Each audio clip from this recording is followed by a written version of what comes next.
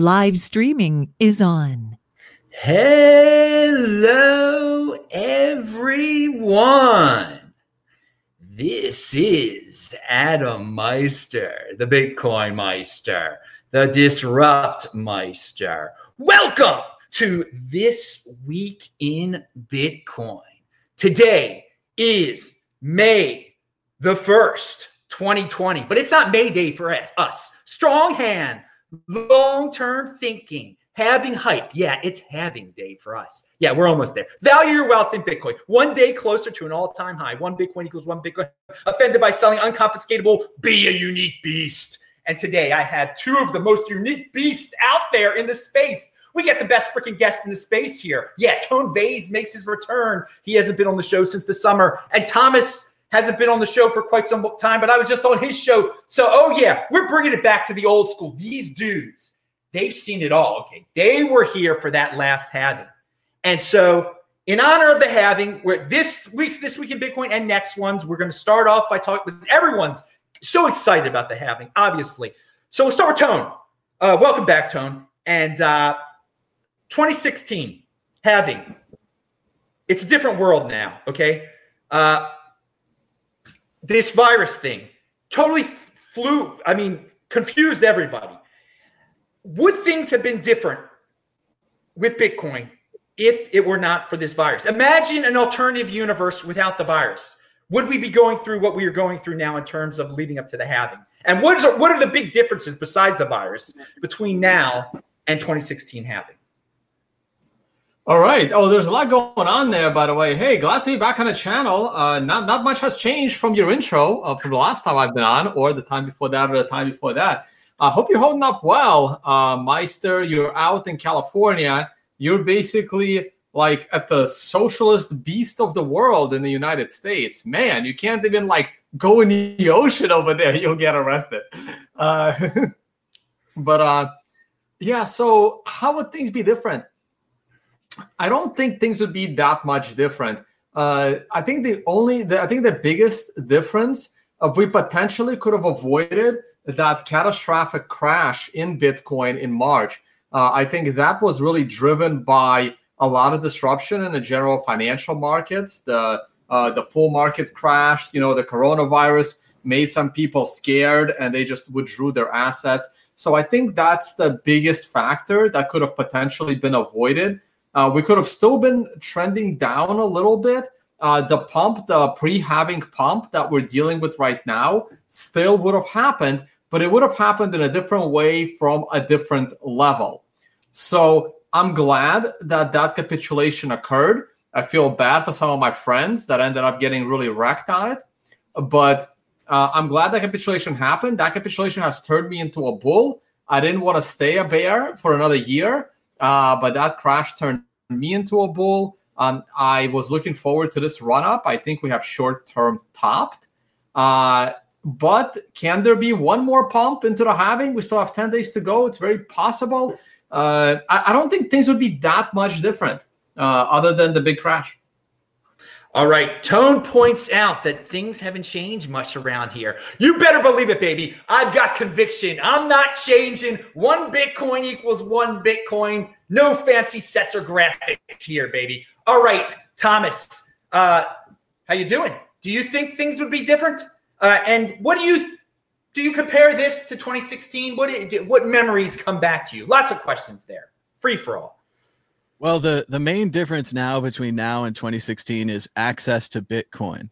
Back in 2016, it was pretty much Coinbase or bust. A lot of people still had memories of the Mt. Gox crash. A lot of people still lost money in the Mt. Gox crash.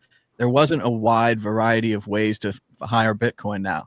That's what we're hoping with Gemini, with Cash App, with Coinbase, with Blockstream or Blockchain or whatever, all the different places you can buy Bitcoin. Especially in industry ways, you can buy Bitcoin. You can buy large amounts of Bitcoin. There's more over-the-counter trades, that kind of thing. So there's much more access and availability of Bitcoin. So that's good. That should drive this halving up more than the other halving. Now, the other part of your question, that's bad. Coronavirus is bad. As Tone said, the previous market crash was a risk off. everybody was like, I got to get to cash. A lot of people had to cover their shorts, other things like that. It was an entire market wide. So it took Bitcoin down too. Bitcoin's a safe haven, but it's a safe haven against inflation, right? Against long-term economic problems, not against short-term. All of a sudden, everybody's got to get their money out. So given that everyone has just taken their money out and everyone's freaked out, the stock market went from 29,000 to 19,000 back to about 23, 24,000 right now on the Dow Jones. It's still a very uncertain market for investing. A lot of different industries are going to go down, first because of a lack of funds from these last 2 months, then from a lack of demand. No one wants to sit in a crowded airplane. No one wants to sit in a crowded movie theater. They say they're putting up sneeze guards all over Las Vegas. It sounds pretty awful, playing blackjack in a little glass box. I'm not going to pay to do that. I don't know a lot of people that are going to. So this is going to affect Bitcoin. The people who are investing Bitcoin right now, who are looking at this halving as a good thing, they're probably staying home. They're probably not living on the street. They're probably not a threat from this virus. If you have the money to stay home, you probably have the money to invest in Bitcoin, at least for right now. A lot of people have lost their jobs. A lot of people work in airlines and restaurants and other industries that are affected. If you've lost your job, you're worried about paying rent. You're not all crazy excited to be investing in the halving. Whereas in normal situations, just 3 to 6 months ago, we had the greatest economy in the world. The stocks were way up. You have to assume that would have been much better for the Bitcoin halving. I would. You brought up Coinbase, saying you're back in the day. Coinbase was the only option. Now there's many options. What did you think about earlier this week when everyone was getting into the halving hype, trying to buy Bitcoin on Coinbase, and just like it was 2016, Coinbase went down? I thought it was hilarious, and I thought it was awful. And I've mocked them before, and I know I'm just a little voice on the internet at Mad Bitcoins on Twitter going, hey, you guys should get some servers. And hey, I know altcoins are great and having all these parties and having a whole hey, Thomas, all these things that does. Like, oh, yeah, yes, Tone, please. Thomas, I have a feeling the very first World Crypto Network Bitcoin group was already critical of Coinbase. So not a stretch. It's been forever. Yeah. And I just can't believe they don't do the nuts and bolts. Like, I mean, they can make choices on altcoins or whatever, but keep the servers. The CEO wants to keep focusing on shitcoins. Well, like, so more about Dogecoin than Bitcoin. I knew this would. I knew that would trigger. I knew it would trigger Tone. That's why I asked. That's why I asked Thomas first. Well, I think they could do both. I think they could walk and chew gum at the same time, and it's just shocking to see them fail. Like, they could have a bunch of altcoins. I mean, Binance has altcoins, Cryptsy has altcoins. Oops, not Cryptsy, but a lot of these things have altcoins, and they do fine, and the servers stay up. And I know it's a little too much to say, but during that upward moment when we were going up to 9,000, when Coinbase crashed exactly in the 9,000s, I know it's not true, but I was thinking, if there was new money that wanted to enter the market, if you were sitting there with Coinbase and you were like, I'm going to wait till Bitcoin goes up, then I'm going to buy. I'm one of those guys. You couldn't move your new money. Like, the new money window was kind of closed. And yes, I hope there's other ways to buy Bitcoin. And I know a lot of people are probably transferring their accounts out of Coinbase right now, yet again. But yeah, we do keep coming back to this, the basic competence of keeping their servers up. Yeah, it was like we were in 2016. I thought they'd fixed that. Okay, Tone, you take it away with Coinbase. Did that surprise you that happened again? Honestly, I didn't even know. I stopped paying attention to Coinbase. It's kind of crazy that they're still this relevant to the system. I really thought a better competitor would be up there by now. But wait a second. So there's not in America. Do you still think America is the center of? Or I don't know if you ever thought this. I think I've traveled all around the world. So has Tone, obviously. Thomas, you've traveled a lot too. It seems like to me that America is the center of Bitcoin. I got to say, that's where a lot of people are saying this is where the buying is coming from right now. So it is. It always was. Okay, so Coinbase is the number one in America. Is Coinbase going to get bought out by a bank? Is Coinbase going to be sold for billions of dollars? I mean, if you look at it that way, Coinbase is an incredibly powerful player in in the world space of cryptocurrencies. So I know a lot of people don't like them and rip on them for their incompetence, but I mean, their valuation must be quite high. And I don't know, what do you have anything to say about that, Tone?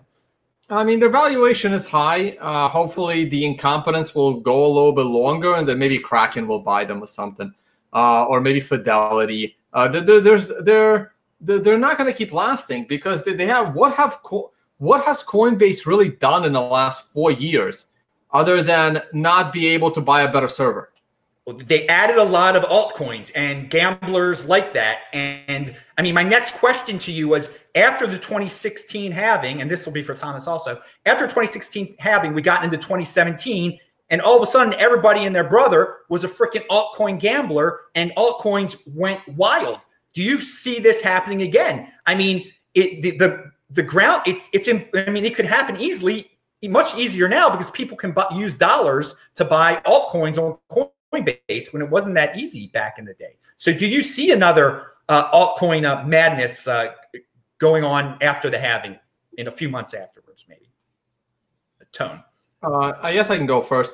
I don't. Now, I could potentially see like the top 20 altcoins become popular as trading instruments, but I don't see, things coming out of nowhere going into the top 10 and then staying there. Like the real irrationality is gone, but some people are still. It's actually going to be a good thing, because like as more and more, like they can't handle it. Like Ethereum and many of the others, they can't handle that kind of volume. And now, if there is another Bitcoin pump, look how much Bitcoin has advanced in its underlying technology since the last halving.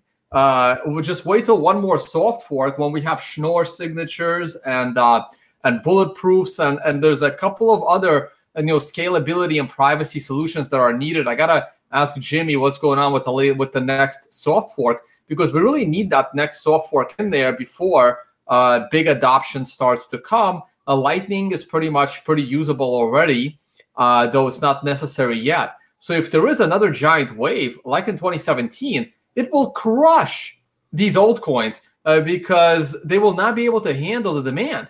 Their blockchains are just not capable of scaling, and they will grind to a halt. Like it's funny how Bcash keeps saying how their transactions are so cheap and so fast. If anyone actually starts using it, it's not gonna function. All right, everybody, remember, pound that freaking like button. Thomas, your thoughts on possible altcoin pump just like 2017 in 2021 maybe? I think Tone's last point is the best one, that no one is using these altcoins, and also for them to pump, no one has to use these altcoins. They can just stay there on the exchanges and the fake books on the exchanges, and the numbers go up, and you don't have to send them around. You just leave them right there on the exchanges. So I do think that the altcoins, unfortunately, every time we say, oh, it's not going to happen, and oh, it's not going to happen, they always follow Bitcoin back up. So I think we're going to see the top ones go up. And again, this thing keeps happening where I hold Bitcoin, they hold altcoins. They get 100 multiplier, I get a 1 multiplier. It doesn't work out that well. So I'm not sure on just abandoning the altcoins. We've definitely been critical of Coinbase for a long time. The main thing that we kind of repeat on Coinbase that they just keep doing is that Coinbase is always chasing where the money used to be. When Cryptsy had 100 altcoins, when BTC-E was killing it in the altcoins market, Coinbase said, I want a taste of that, and they went after it. Other people were doing staking. They were holding the Ethereum. Coinbase followed on that. Coinbase is always following to where the money used to be. They need to learn that Wayne Gretzky quote, skate not to where the puck is, but to where the puck is going to be. And that's how you score goals.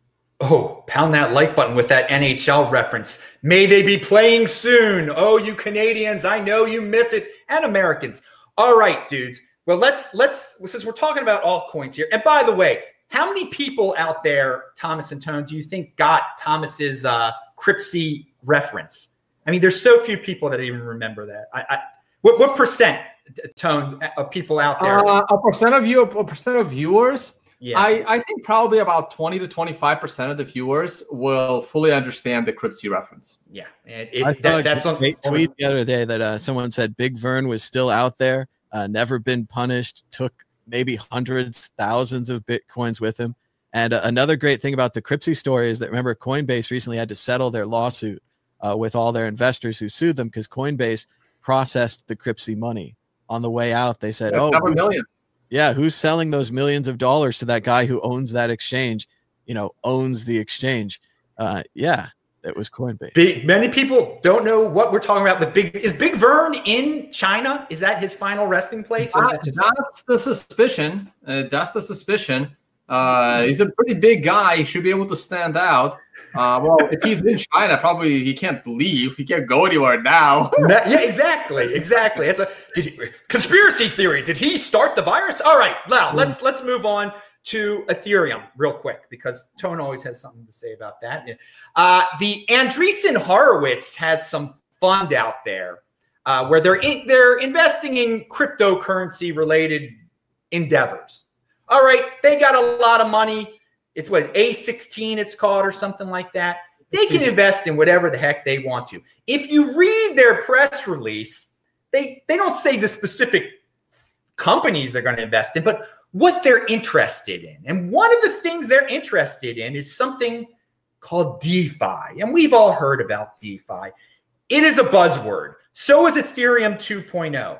I got to say, in this space, buzzwords attract a lot of money. People don't really, they want to be in the next Bitcoin. They hear something like Ethereum 2.0. They hear DeFi. They hear even Andreessen Horowitz is going to be throwing money at DeFi. So Tone, what do you think of the next year for Ethereum? I think they're going to do great because of all these buzzwords and the DeFi.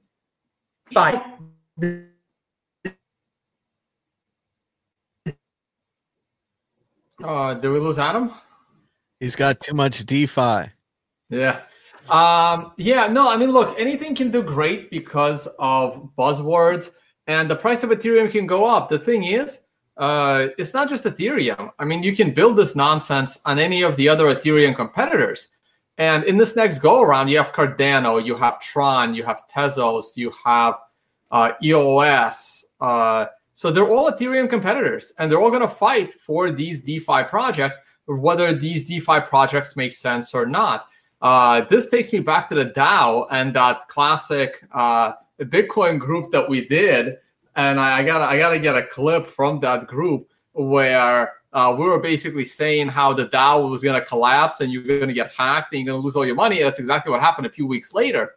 And it just happened again, like the multi-coin capital guy who's been demonizing Bitcoin for years, saying how, it's not sustainable and it won't last more than 10 years, invest in a DeFi project that 10 hours later gets drained of all its Ethereum, right? So it's these projects, they shouldn't be decentralized. If they are, and if you were going to do it, you want to do it on a decentralized blockchain, which Ethereum and EOS is not. So they just don't make conceptual sense. They just don't. There's no decentralization there, guys. It's just another one of these. I'm wearing the shirt. Adam, have you seen one of these shirts? Let me see the shirt. Hang on. I'm going to do. Oh, what is that thing? It's a bunch of weird coins there. Well, there's Bitcoin. There's the real thing. But no, there's no real thing there. That's a fake one. Oh, that's Be Private, actually. Yeah, I see. Okay. Yeah, so they're all a bunch of altcoin. Why you're wearing an altcoin shirt? Oh my God! Well, step back a little bit. Oh wait, it says I can't say that word. It says yeah. Okay, I don't say. It's a very specific emoji. Yeah, there's a message in that shirt, guys. It says S coin. Very good shirt. Who made that shirt? Somebody. Well, one of my fans did. We're selling them over at tonevays.com store. Good plug right there. Remember, all these guys are linked to below. Their Twitters are below. Follow them. Thomas, you guys, you were not confiscatable. It was in there hanging out. Yeah, I think this is theirs too. Yeah, that's confiscatable as well. Yeah. All right. It was I loved when we all could meet in person. I mean, that was the way of the world. We will get back there. We will all This virtual stuff, yeah, okay. Thomas, let Ethereum 2.0 and DeFi, your thoughts. All right. So Bitcoin is mainstream. Everyone knows about it now, but that doesn't mean that they all have the same feelings. Sure, all the Bitcoiners have these great feelings for Bitcoin. There's 21 million units. There's a mystical, shadowy creator. Everyone had the chance to buy it. It was out on the market for years and years and years. You had plenty of opportunity. That doesn't help any of the Wall Street people. They're not excited by 21 million units. They don't care about a mystical creator. They'd rather have Vitalik Buterin, a real person you can call up on the phone when you have a problem. When your DAO gets hacked, you want to reverse it. You call up a real person on the phone, you get your DeFi fixed, right? You get your blockchain, repaired, right? You have to, this is a feature for them. This is not a bug. They're not like saying, oh, we wish we had that one-way Bitcoin created by the mystical guy in the dark alley. No, they're happy to have an alternative to Bitcoin that they can have up on their shoulders and say, look how great blockchain is. We found it. Where'd you find blockchain? Don't tell anyone. We found it in this dirty ghetto Bitcoin project. This guy was using it for money. Can you believe that? This greatest invention in all of supply chain history. Like, does it help you tell if the diamonds are real? No. It just keeps track of if the original bad information in, bad information out. Were the diamond people, were the farmers, were they hacking your database? Is this a protection that you need? No. But we've got blockchain now. We can trust everyone that we couldn't trust before. So, no, they're very happy to have an alternative to Bitcoin. They're going to keep with it. They're going to put millions and billions of dollars into this, and Bitcoin is going to continue to plug along and, have to do things the old-fashioned way with work. All right. Good. Oh, yes. Let me just add to that real quick. Yes, so, Thomas, not only do real investors putting their money into these things want that feature of calling up Vitalik, that feature is actually necessary because when you get hacked, you are responsible. Like whichever company that last DeFi project put together, I mean, you are responsible. You can't just say, "Oh, I built it, but then it got hacked." No, you're responsible. That feature is there for a reason. Satoshi's not responsible; he's gone. But if they know who you are responsible. If Ethereum implodes, Vitalik is ultimately responsible for it. Dude, I'm so glad you brought up the DAO and the birth of Ethereum Classic. So many people don't remember that one either.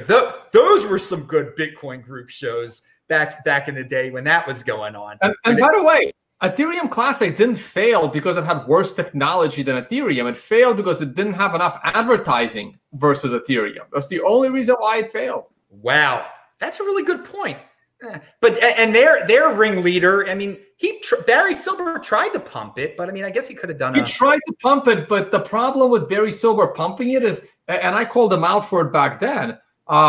He could be legally liable by the SEC for continuously promoting Ethereum, and I even sent tweets on that. Hey, Barry, you're probably breaking some security laws right here because you're running a fund, you're trying to launch an Ethereum Classic ETF on the markets, and you're actively pumping the underlying coin. That's illegal. Oh, they see. That's the beauty of Bitcoin. We don't have to worry about founders and pumpers, et cetera, et cetera. That aspect of it. Just to add to that, just this morning, Elon Musk tweeted, the price of Tesla should go down. The price promptly went down 10%. He's going to be investigated for this. You can't do that on the open market. You can't just. He's a position of importance. He's not just some dumb guy. I mean, I can say whatever I want. No one cares. But if you're in a position of importance like Barry Silver or like Elon Musk at Tesla, you have a responsibility to your shareholders, et cetera, et cetera. Like, he's in trouble. Yeah, since Elon Musk is probably watching, Elon, please don't get arrested. I don't want you to get arrested. I want you to keep running Tesla. But what you're doing right now can land you in prison. Don't do it. in terms of what that prediction he made today, that was he flat out stated he believes that the stock is overpriced. Like, you can't do that. Well, he also seems to have an uncertain state of mind, saying that he's selling all of his possessions, that he's preparing to move to Mars, that he's only focused on Earth and Mars. I think he's fine. Do that. He's quite. Okay. Oh, sorry. Yeah, Tone. Sorry, no, I said no. That's okay. That's fine. He's quite frustrated with the lockdown. I've liked his tweets that deal with that, but we're not going beyond Bitcoin with that. But I'm glad. So everyone, yeah, Elon, there's been some tweets today. If you want to get into that drama in Twitter land, people are going crazy. I'm not a big fan of SEC enforcement and all that, and government, and but that's why I'm in Bitcoin. All right, so let's talk about the regular world though of the dollar real quick. Tone, the dollar, it's being printed insanely, but is it the best of the worst? Is it the best of the fiat? Will it continue its dominance in fiat land? What is your, is this the end of the world of the dollar, or is it just the beginning? Well, it's the beginning of the end for the dollar, but for now, I still think the dollar is, the best three-legged chihuahua in this horse race of fiat currencies. Because everything else is just completely unstable. The U.S. is still in the best position to have an economy. Last I checked, companies like Tesla are still on U.S. soil and not in some other countries. We have Amazon. We have still some of these big companies. And entrepreneurs still want to come to the U.S. and build new companies. As long as that goes on, there will be a global demand for the U.S. dollar. It's not the U.S. military that keeps the U.S. dollar as the global reserve currency. It's the fact that it has some of the most transparent laws, some of the most, I guess, a decent rule of law for a large country that could handle global demand. And there will be continued demand for dollars. The Fed and the Treasury will not be able to print fast enough to create any kind of destruction of the dollar. I mean, my best guess is that over $10 trillion worth of value has been just evaporated during this downturn. Now, the stock market seems to have recovered somewhat, so a lot of that lost value just came back. So it could have been like, I don't remember the exact numbers of the value of the stock market, but I think the stock market lost several $1 trillion in value, and it now gained a bunch of that back. But even so, small businesses, a lot of them are not coming back. A lot of other value has been lost. I think real estate is going to take a massive hit after this. It's already hard to sell your real estate. Tourism is going down hard. If you had properties, if you were making a living from what we call Airbnb, that's a problem for you. Like, what are you going to do with that real estate if Airbnb isn't doing anything for you? You're going to try to sell it. You're going to take whatever dollars you can. You're not going to keep paying that mortgage. Real estate's going to take a hit. A lot of governments and states in the U.S., they're going to be broke after this when the small businesses don't come back. When a state starts running out of money, what do? They raise taxes. Now, Nevada, where I don't want to dox anybody, but in Nevada, for example, everyone knows, in Nevada, for example, there's no state tax because the casino industry has been supplementing the fact that they don't need a state tax. What happens if the casino industry isn't returned? Get ready. The state of Nevada can easily implement state taxes. They can raise their real estate taxes. And all of that is a problem. All of that is the destruction of private wealth. And the US dollar would need to print enough to cover that. So unless they start printing in the tens of trillions of dollars, I don't see any inflation anytime soon. All right, Thomas, your thoughts on the dollar? All right. So first of all, we have to acknowledge that we're still in a standoff. We're in a global standoff with China. They've lent us a bunch of money. They can't do anything about it, right? They could destroy the U.S., but if they destroy the U.S., they're destroying their investment. There's no way that we can pay them back unless we rebuild things and have a good economy, then we pay them back. That's part of the whole beauty of international lending, is that we're all tied together now. Now the Chinese might not like it. They might have taken a bad deal to start buying U.S. bonds, but they also can't stop. They're over-leveraged in the U.S. As far as everything else, this is the time for Keynesianism. This is the big test. Keynesianism is the idea that the government can print money to solve crises, to get you through tough periods of war, periods of economic collapse, drought, virus, fatigue, things like this. Government comes in as the lender of last resort prints a bunch of dollars, saves a bunch of businesses, saves people individually, perhaps with rent problems. But there's only so much they can do. And that's where all the Bitcoiners and all the libertarians out there are like, we hate Keynesianism, we hate money printing.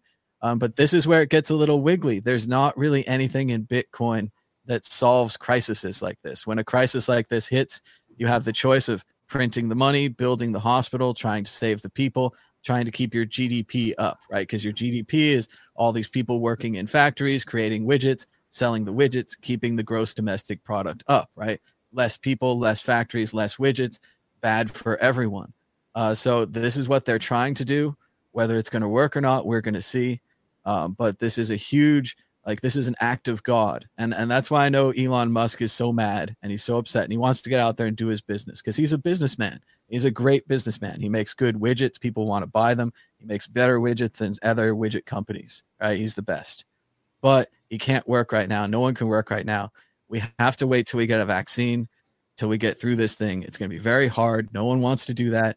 They want to try herd immunity. They want to try other things, which we just don't know enough about the virus right now to try those things. So like Tone was saying, demand is gone. Travel is gone. Concerts are gone. Movie theaters are gone. Restaurants are gone.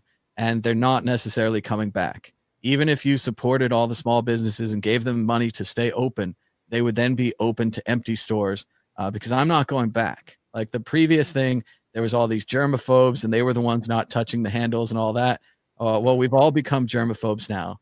I think we all don't want this thing. You guys can want it if you want, but it's a big meteor. It's hit us and no one likes it. It's not left or right. It's not, we can't get rid of it, but yes, it's out there. It's going to affect Bitcoin. It's going to affect all these things. So, and some will take a lot longer to come back. It's not like, oh, let's open a movie theater and people will come back. Oh yeah. They haven't been shooting movies. Like you can open a movie theater, but what's going to play in it right now? You delayed that in giant production by forever. But people are even saying they might not be able to shoot movies anymore. The idea of a set, all these people standing next to each other, a camera, a very small room, like you're just going to have to wait for that too. We need a vaccine. Like we need. Oh, you know what? Hey, we should invest in. We weren't supposed to get to a virus discussion, but again, everybody.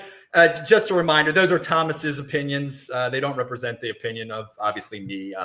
I fully support all of the real men who were in Michigan yesterday telling that Botox woman what's up. Pound that like button. All right, let's go. That was the scene like in Michigan with taking over the State House? Yeah, that was beautiful. It happened through the Cuomo and Newsom. God almighty, may it happen soon. Yeah, the leader of that movement already got the virus. My life hasn't changed at all. That's the thing. What I say to people is, don't let it get in your way. Keep on doing what you're doing. Every day I do what I've done before. But again, we have different opinions about it. The way it spreads is it's more like an R5 instead of an R0. So that if it was an R0 or an R1, your average person could spread it to 10 to 12 people. Yeah, but what is it? Again, what are you getting? Old person's disease. On virality, we can do virality studies on this thing. We can say, well, how many people? If you go out, it's likely that you could spread it to 59,000 people. Good. Exponentially viral. So R5 is that much worse than R0. It's not. It's about the other people that you could spread it to. It's not about you. They should say if they're scared. You could be an asymptomatic carrier, so you could have it, not know it, and you could be out there spreading it at a rate that is unbelievable. And what is it? It kills old people. Old people stay home. But again, it's not a matter of who it kills. It's a matter of who it spreads to, and that you don't have to spread it to other people. Yeah, all right. We were supposed to get into a debate about the virus. We'll leave it at that. You guys can research whatever you want to research. Everyone, let's go back to the money. We were talking about the dollar. Track with the money. I really hate the fact that they are printing money and giving it to people so they can pay their bills. And you're right. Under a Bitcoin standard or a gold standard, you can't really do that. But here's something you could do. If the world is on a Bitcoin standard or a gold standard, and this is something they probably should have done this time around, instead of printing money and giving it to people, suspend their bills instead. have the bank say, hey, 3-month moratorium. No one has to pay their mortgage. No one has to pay their credit card debt. No one has to pay these bills for 3 months. You don't charge them interest for these 3 months either. You just put that on the back end. Don't charge them. If you have an Airbnb and you can't collect any rent because as the government shut down the economy, don't make that guy pay the mortgage payment on that property. Let him hold off until he can actually start renting it out again. That is something you could do, and it doesn't involve the printing of money and has the same effect of people not going broke because now you don't have to pay the money out. And this is a lesson government just doesn't learn. My quick story on that, when I started grad school, I was a teaching assistant. And as a teaching assistant, I was teaching my own classes in college during grad school, and that waives your tuition. So I go to school for free. In exchange, I teach. But how does that work? And one of the economic professors says, well, in a normal world, your tuition would simply be waived. You would teach, you don't get paid, but you also don't pay any tuition. But that's not reality. In reality, you get paid to teach, and then we give you a check and you pay your tuition. And through all of these things, there is taxes and there's fees, and there is money just gets lost and goes away, and all this inefficiency. It's just insane. Tone, I want the back end, putting it on the back end of the mortgage is a very that's a good idea to relieve the pain for some of these people. What I wanted to get into with the since we're talking about the dollar, a lot of Bitcoiners out there do believe that the dollar is going to be inflated to all heck, and they are strong proponents of hyper-Bitcoinization. Is this the decade of hyper-Bitcoinization? Do you believe in hyper-Bitcoinization, Tone? Sure. It'll be more at the end of the decade than in the beginning or the middle of the decade. I think going into 2030, we can have hyper-Bitcoinization, but I don't really understand the difference between hyper-Bitcoinization and mass adoption. It's just another buzzword. I am looking for mass adoption. Mass adoption will spike the price of Bitcoin. And the price of Bitcoin could certainly spike without, the death of the dollar. They're completely independent.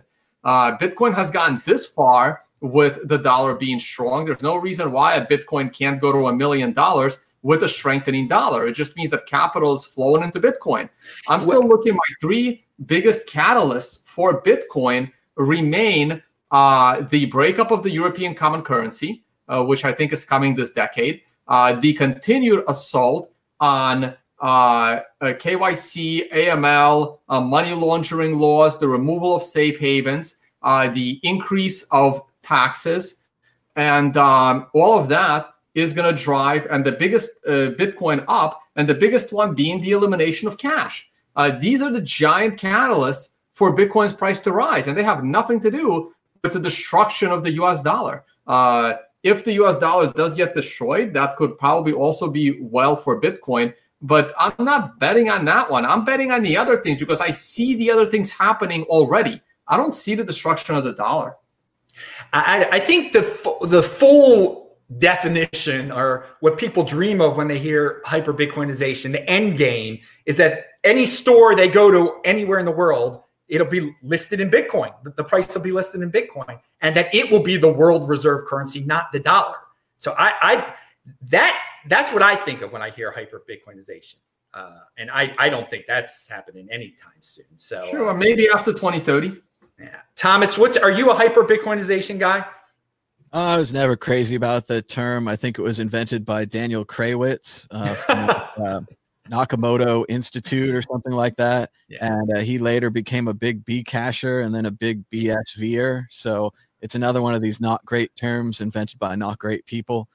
Just like the way that Vitalik Buterin gave us maximalist. And to go back to the Ethereum topic, I didn't get to talk about it, but Vitalik's been putting out some crazy tweets lately where he's all like, why can't we just hold hands and work together? Why do there have to be all these different coins? I guess they're having some kind of a problem in Ethereum. I guess people wanted to pay for Ethereum smart contracts with something other than Ether, which of course would have destroyed the people who pre-mined the Ether, Vitalik and his friends. So they put through some kind of a proposal where you can only place smart contracts in Ether. So they've become Ether maximalists. We all become maximalists in the end. And it's funny to hear him saying, you know, oh, we should all work together, when really he was the original splitter. He was the original one. Where I have an idea to improve Bitcoin, and they said, we're not sure we should do that. And he said, okay, well, I'm starting my own coin. All the history that happened. But going back to the dollar, I agree with Tone. I think cash is on its way out. I think cash is more likely to be eliminated than the US dollar, which would give us to more of a digital thing. Sadly, if the dream of hyper-Bitcoinization is paying in stores, we've been lapped, people. I don't know if you're not paying attention, but Apple Pay, Samsung Pay, credit cards that are contactless, they've solved the payment problems. They can pay just as fast. It's on your mobile phone. It's for the new generation. All right, you can always do it. Sorry, this is my Embly Bitcoin debit card. This is what I use when I go to a store. And it starts a really good conversation about what the hell is this? Yeah, it's just using the old system, though. It's just using the old rails. Like, we don't have to worry about scaling because you're just using the Visa network. So, I mean. All right. Speaking about the old rails and, an old rumor, Bitcoin ETF. We haven't heard about that lately. But what I did hear about the other day in some mainstream article, that the GBTC was up just like Bitcoin is up. And we were talking about Barry Silbert before. So why don't we talk about GBTC? Tone, you know about this stuff. Is GBTC, is that going to go away when we get an ETF, or is there ever going to be an ETF? And how big is this GBTC thing? I mean, they own a big hunk of Bitcoin and they keep on getting more Bitcoin. What's their end game? How's that going to end up? Their end game is they're charging 2% to manage it. Oh, that's good profit there. They're charging 2% a year to just manage the GBTC. It's not exactly an ETF, but it's as close to an ETF as we have. I traded my retirement fund. It gives you tax advantages to trade it. It's also a nice legal way to trade it in your traditional exchange. It's the only option we have. If a traditional ETF comes out, what it would do is it would basically remove this thing called the GBTC premium. Unfortunately, GBTC does not scale with demand for GBTC shares. GBTC scales with demand on the front end. So here's how it works for the viewers of your channel. Private investors buy private shares of something that turns into GBTC. So people want to invest in Bitcoin. They pay Barry Silbert in quantities, I think, of 25,000 or 50,000. So you pay Barry Silbert's company 100,000. He'll purchase $100,000 worth of Bitcoin, and they'll hold it on your behalf. When it's time, you have to hold it for at least a year. Then after a year, you have the opportunity to sell it and take your money out. But you tell Barry Silbert and his company, hey, I want my cash. I want to sell it. So what they do is they turn that into GBTC shares. And then someone like myself, who actively trades it in his traditional brokerage account, can go buy it and trade it. So the supply of new BTC shares is kind of dependent on high net worth private investors that don't actively trade the coin. And that creates a bit of a supply shortage of GBTC shares. And that's why those GBTC shares trade at a premium that fluctuates between 10% and 50 to 60% above the price of Bitcoin. So if you time that correctly, you can buy the GBTC shares, ideally at a good time when the Bitcoin price is low and when the GBTC premium is low. And then when the hype comes and the FOMO comes, that GBTC premium can rise. I've seen that GBTC premium at 200% in 2017 at the height of the bubble. If the real ETF comes, it provides a lot better liquidity to get the same access to Bitcoin on a traditional exchange, which means no one would be buying GBTC shares at a premium above 1 or 2 percentage points. And the way Barry Silbert makes money is he charges a 2% management fee on that, and GBTC has been around 5 years. Yeah. So he's made 10% on the value of Bitcoin just by managing it over the last 5 years. There you go. That I didn't know about the 2%. That's your end game right there. Thomas, do you have any thoughts on this magical mystery GBTC games that they play over there? Well, we all know why they want an ETF. People have money in their retirement accounts and their stock market accounts, and they want to invest in Bitcoin directly.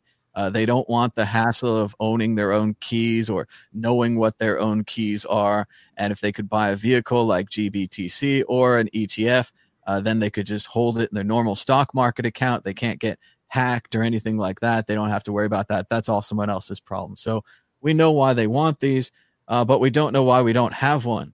Everyone wants an ETF. It's been years and years. They're banging the drum. And at this point, I'm ready to give up on it. All you normal people that want to invest with your retirement funds, like Tone's saying, you can take the roll on the GBTC. I guess it's close to Bitcoin. They hold a little Bitcoin. Or you could sell out of your retirement account. I guess you get a big penalty for that. I don't know how big it is. I'm afraid of it myself. Or just get your real money and use your real money to set up an account somewhere. Hopefully not Coinbase, but they're pretty easy. And buy some real Bitcoin. Try to hold your real keys. Get a Trezor. I mean, you have to, or get a good password and hope that Coinbase doesn't get hacked or whatever. But those are the things that you're going to have to do if you want to buy Bitcoin. If you've been waiting for the ETF and waiting for the ETF, and you know anything about the price of Bitcoin, you've been destroyed in the last few years waiting for this ETF. So no, it's not coming. By the time the ETF gets here, it'll be too late.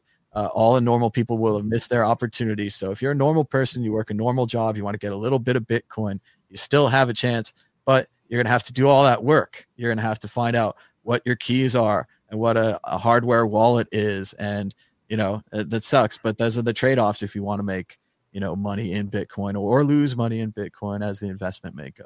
Don't hold your breath on that ETF. Pound that like button. I want Thomas. Before we were talking at the beginning of the show, I mentioned to Tone, but I didn't ask you, and I want to hear from Tone about this too. Is America still the capital of Bitcoin? Is still the capital?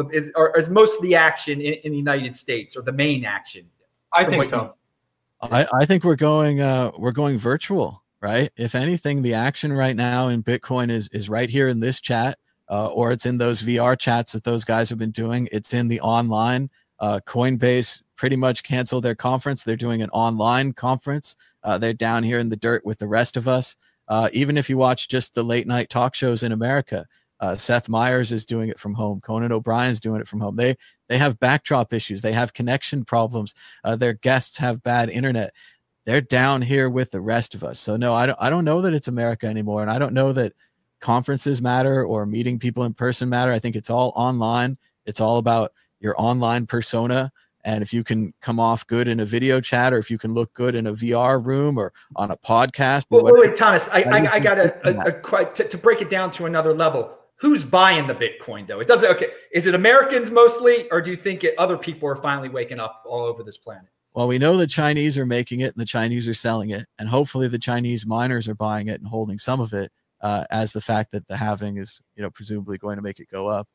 I don't know for sure where the demand is coming from for Bitcoin. I do think that it is still first world demand. Yeah. I don't think that Africa is buying Bitcoin. I don't think that deep parts of South America are buying Bitcoin, or Cyprus, or any of kind of our hopes for the common man. I mean, maybe there's a little bit in Venezuela. They've had to learn about inflation. They've had to learn about their government and so on and so forth.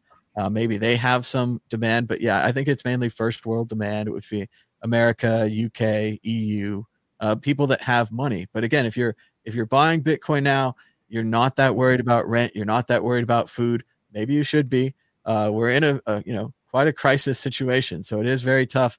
If you're truly one of those strong hands, or whatever Warren Buffett would say about buying when there's blood in the water, because there's plenty of blood in the water right now. So if you're still thinking about investments and Bitcoin, it could be a big win. It could be a big loss. It's one of those risks. Tone, your thoughts on who's buying it? And by the way, Tone, you liked South Africa? You had a good time there?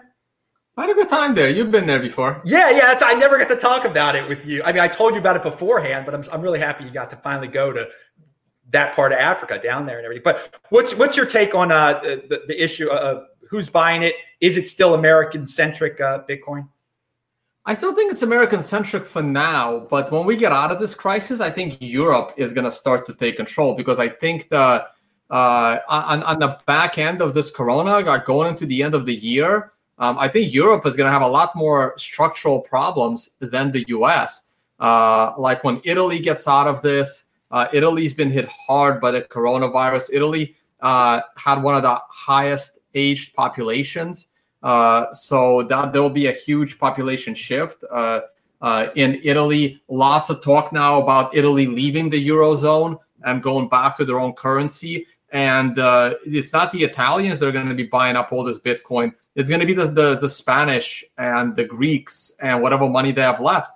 Because, again, going back to the potential breakup of the European common currency, people are going to be scared. And they're going to want another option to the currency of their own country, thinking that that's going to be mismanaged even worse than what's happening already.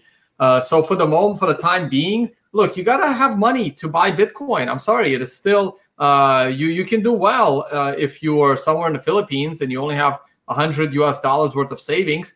Sure, you can go ahead and buy Bitcoin. You can maybe triple or quadruple that, but that's not going to change the world.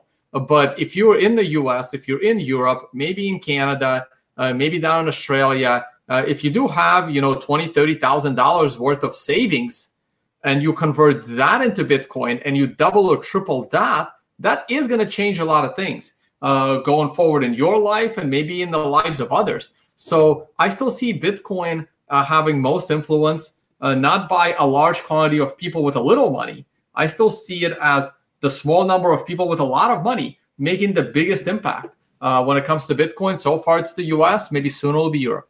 Okay, good commentary here. This is something I want to ask the two of you on because I've never had you on to ask you about this. Stock to flow model. A lot of people worship it. Tone, what's your take on it? It's good as a long-term projection. What Plan B has done is he tried to convert the stock to flow model directly to try and predict the future price.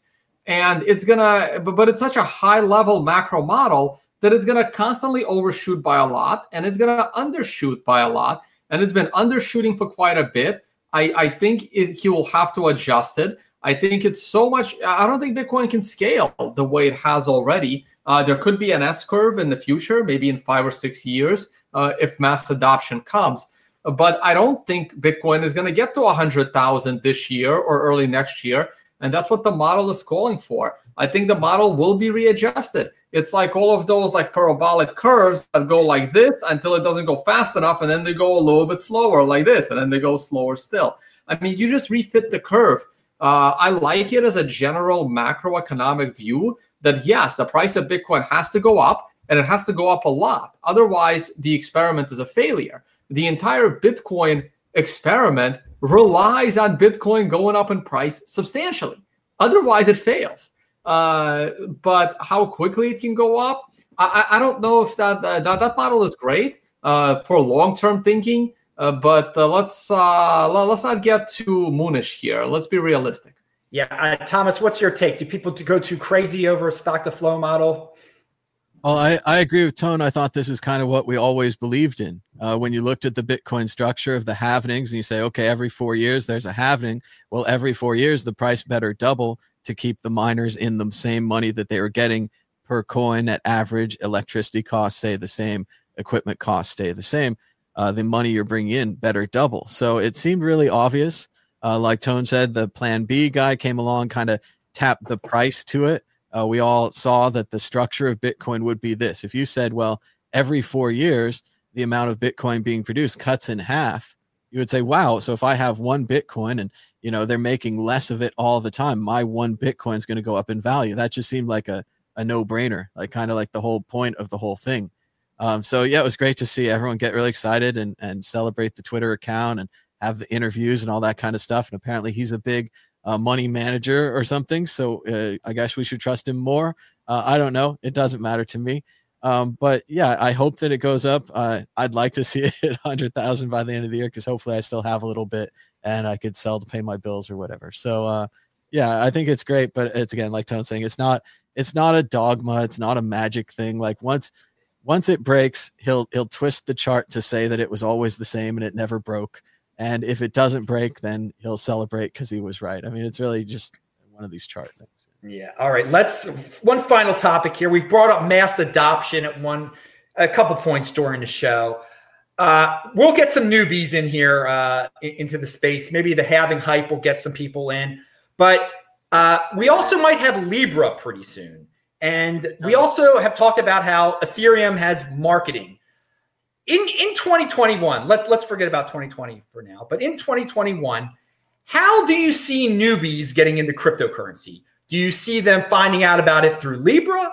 Do you see them finding out about it through altcoins? Or do you see them finding out about it through Bitcoin? Tone. I still see people finding out about Bitcoin through Bitcoin. At the end of the day, everyone still talks about Bitcoin. Bitcoin is the one that's mentioned on CNBC. That's the one that's mentioned on Bloomberg. Any credible expert that they put on national television will talk about Bitcoin. Otherwise, I really question their expert status. It's going to be through Bitcoin. It's not going to be through Libra. It's not going to be through this other stuff.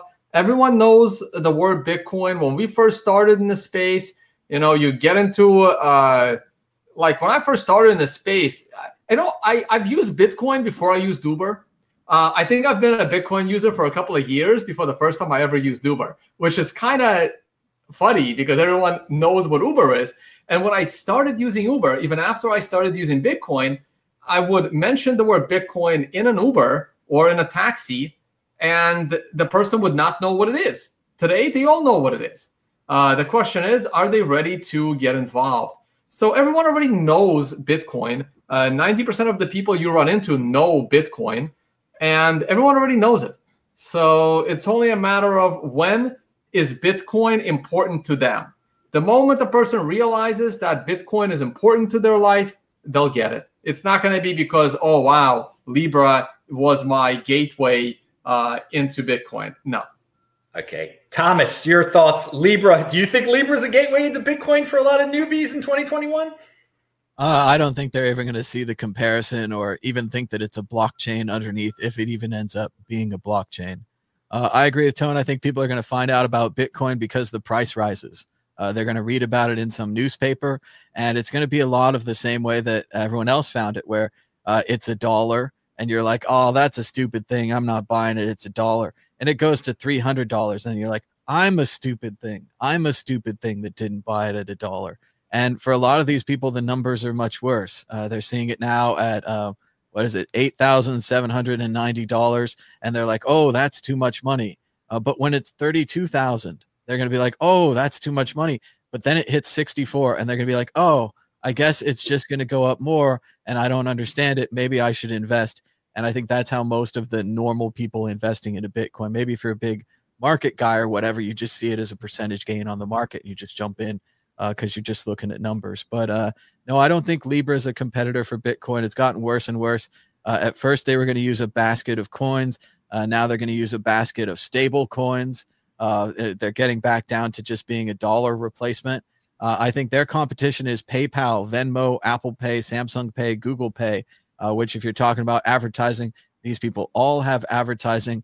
None of them are going to mention Bitcoin in the advertising. No one's going to say it's faster than Bitcoin or it's better than Bitcoin. You're not going to mention Bitcoin. What you're going to say is when you want to check out at the convenience store, you can check out with Libra. When you get home and you want to send money to your buddy on Facebook, you can send it with Libra. Does it sound like I'm talking about PayPal? Does it sound like I'm talking about Venmo? Like these are all the same service. They're centralized payment services. But as I learned one time, I got to go to the Money 2020 conference because the Losky was making a speech about Bitcoin. I wanted to film it. And there are tons and tons of money in these payment companies. As a normal person, you have no idea. But not just American Express and Visa, but all these other companies, First Data, all these things you've never heard of that are gigantic conglomerates, and they're just involved in the payment space. So if Libra can take the payment space from Visa, MasterCard, Discover, PayPal, all these other companies, there's more than enough money there. They don't care about the being digital gold space or being a one-way currency space or using your money on the Silk Road or whatever you want to do. That they don't care. They have the payment space. It's more than enough money there. All right. So we have reached the end of the show. It's been a legendary one. 2 legendary guests. I want to give these dudes time to promote what they're doing, their final thoughts, any story that got left out, big stories from this week I didn't mention. I'm sure there's some. Thomas, we'll start with you. All right. Well, We're doing back-to-back shows today, and they're both about the halving. Check us out on the Bitcoin group in just a few hours at 1 o'clock Pacific time on the World Crypto Network. We're going to hopefully answer all your questions about the Bitcoin halving that we didn't answer today. We hope to break it down to kind of a normal level. We're going to talk about supply and demand. We're going to talk about what happens when there's less Bitcoin on the market and these kind of things. So join us there. Also, we're going to be having a Bitcoin halving party around May 12th on the World Crypto Network. I hope, Tone, that you'll join us. And Adam, of course, I invited you before, but I hope you guys will join us. Even just for 5 minutes or something would be great. We had a similar halving party in 2016. What I like best about that party, and I hope to have at this party, is that normal people are invited too. You're just out there in the audience. You don't have to be a professional cryptocurrency talker or whatever.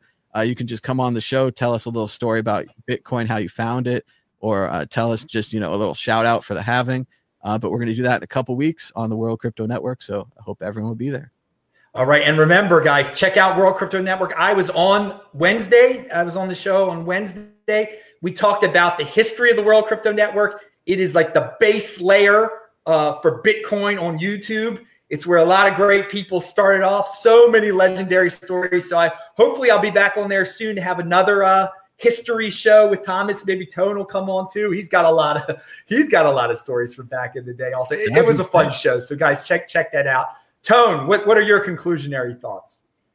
Sure. Let me mine as well. Add a little bit of color to Bitcoin price. Do some screen share, test out screen share. I've never used Jitsi before. It was something I was going to check out as potentially switching from Zoom over to Jitsi, but until they can get my backgrounds up to the green screen, I won't be able to make the switch. Thomas, it'll be a little. I was planning to do my own show around the halving live stream, like the classic old days, for 6 to 8 hours straight. It'll be very, unfortunately, I might be able to join your show with the cell phone while running my show, which would be kind of fun. If I have a bunch of people on and Jimmy can moderate or something, or somebody else, hoping Jimmy can jump on your show as well. So I plan to do something similar, but I'll try to jump in on the World Crypto Network. It is where I started, and thank you so much for giving me that chance to come today. So my view on the price of Bitcoin. I think we are pulling back right here. I think this was a big run-up as the pre-halving pump. We hit one of my 9s, which is a TA signal to tell me, hey, you want to slow down there, Sparky, and this thing is going to pull back a little bit further. As for what I'm doing, we're still planning to do Understanding Bitcoin Conference in Malta the first week of October. Hopefully everyone will be able to travel by then and wants to travel. We have the Financial Summit happening in Bali the first week of November. And while I'm not teaching workshops at the moment, they are available for on-demand viewing on tonevays.com/on-demand. And those of you that want to buy some cool T-shirts like the one I'm wearing, or potentially even the sweatshirt, we should probably have that sweatshirt on here for sale. It doesn't look like we do. But yeah, check these out. These are just like the products through tonevays.com. Let me stop the screen share. All right, guys, pound that freaking like button. These unique beasts, I thank them for being on the show today. They are legendary. Remember, we do this show every Friday. Who knows what time it's going to be on? You never know. You never know. But you know one thing, I've got the conviction. You get a new show from me every single day, even when YouTube makes me go to my backup channel. So thanks a lot, guests. Thanks a lot, everybody. Shabbat Shalom. I'm Adam Meister, the Bitcoin Meister, Disrupt Meister. Follow me on Twitter at TechBalt. And I will see you guys tomorrow night. And having hype, baby. Spread the word. See you guys. Bye-bye.